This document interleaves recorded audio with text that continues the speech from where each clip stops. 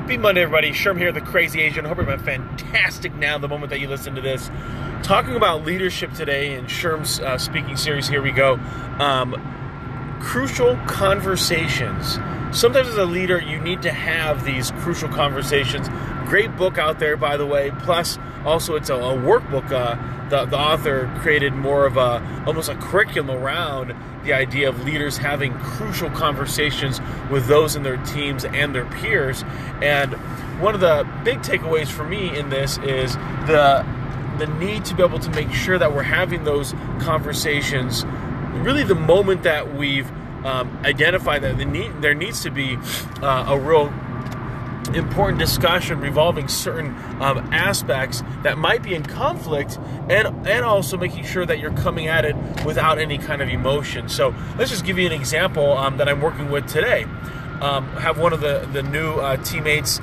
She didn't go through training properly. After you go through a week of training, you have to check out with the training manager, and on the day of was like, oh, don't worry, I don't have to catch the bus until later. I should be fine. And then all of a sudden around 12:30 was like, I gotta go, and wasn't able to check out just because the training manager ended up placing her like fourth in line, and so she's already working with two other individuals. And so because of her comment before of, hey, I don't need to leave until later, she was able to put things down a little bit lower. Plus other people were a little bit quicker at getting things accomplished. And so today I have to have the crucial conversation with her about what happened there.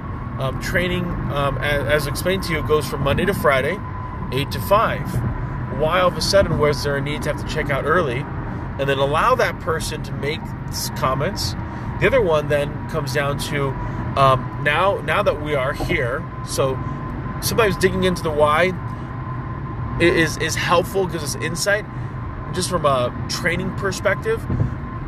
More importantly, though, is we are where we are. How do we now move forward and complete things? So most important thing in this is closing that training loop. What are your skill sets?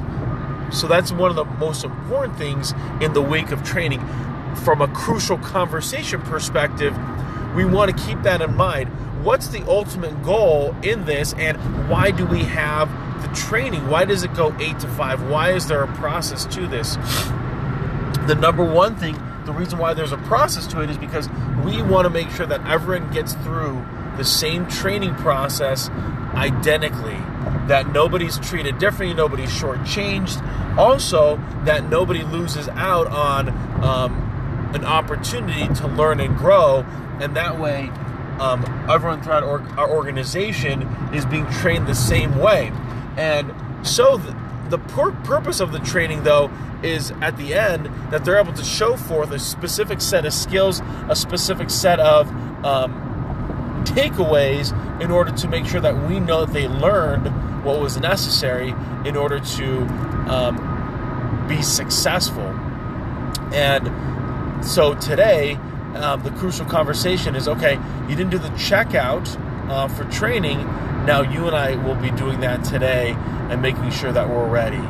The other thing, when it comes to communication, we need to be,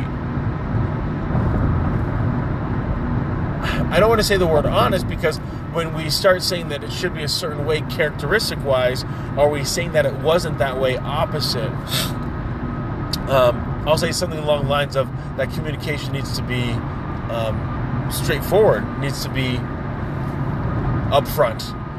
That way we can plan for the day, we can plan for the week, we can plan for the months, and that'll help as the new hire and I are working together.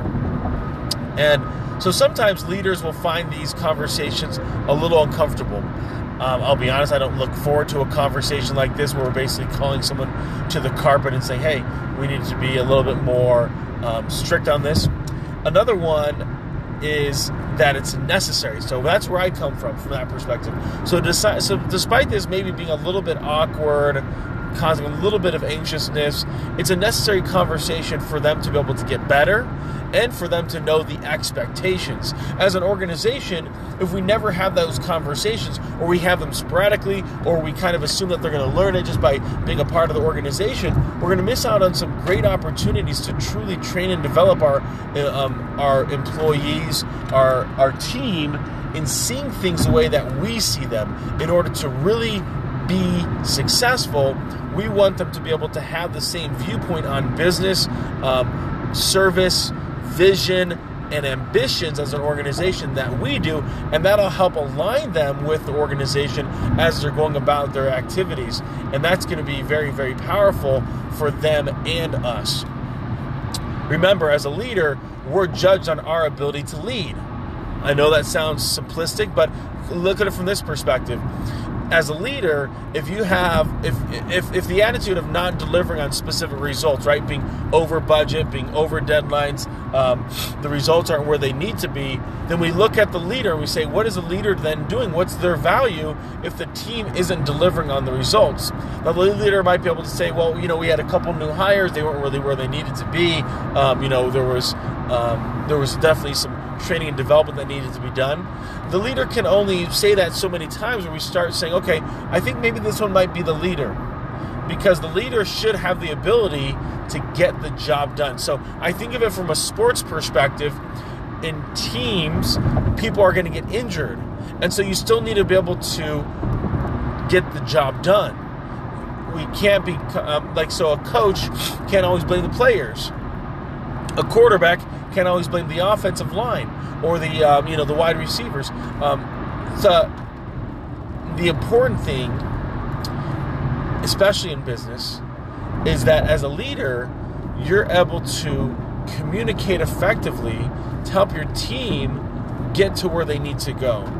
And as you help them get to where they need to go to accomplish their job description, to accomplish their role, then they're going to help you get to where you want to go. True leadership has the ability to inspire, to motivate, and to deliver on the results that's required.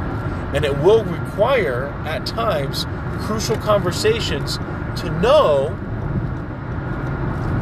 and to express and to explain what needs to get done.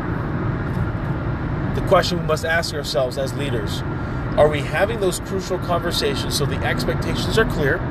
Are we having those crucial conversations to make sure that we are training and developing our employees to become better? And finally, are we having those crucial conversations to make sure that the vision is clear and that the ambitions of the organizations are straightforward? And in that, if we can answer yes to those conversations, we're going to see our teams delivering in a much more effective and efficient way. Sure, so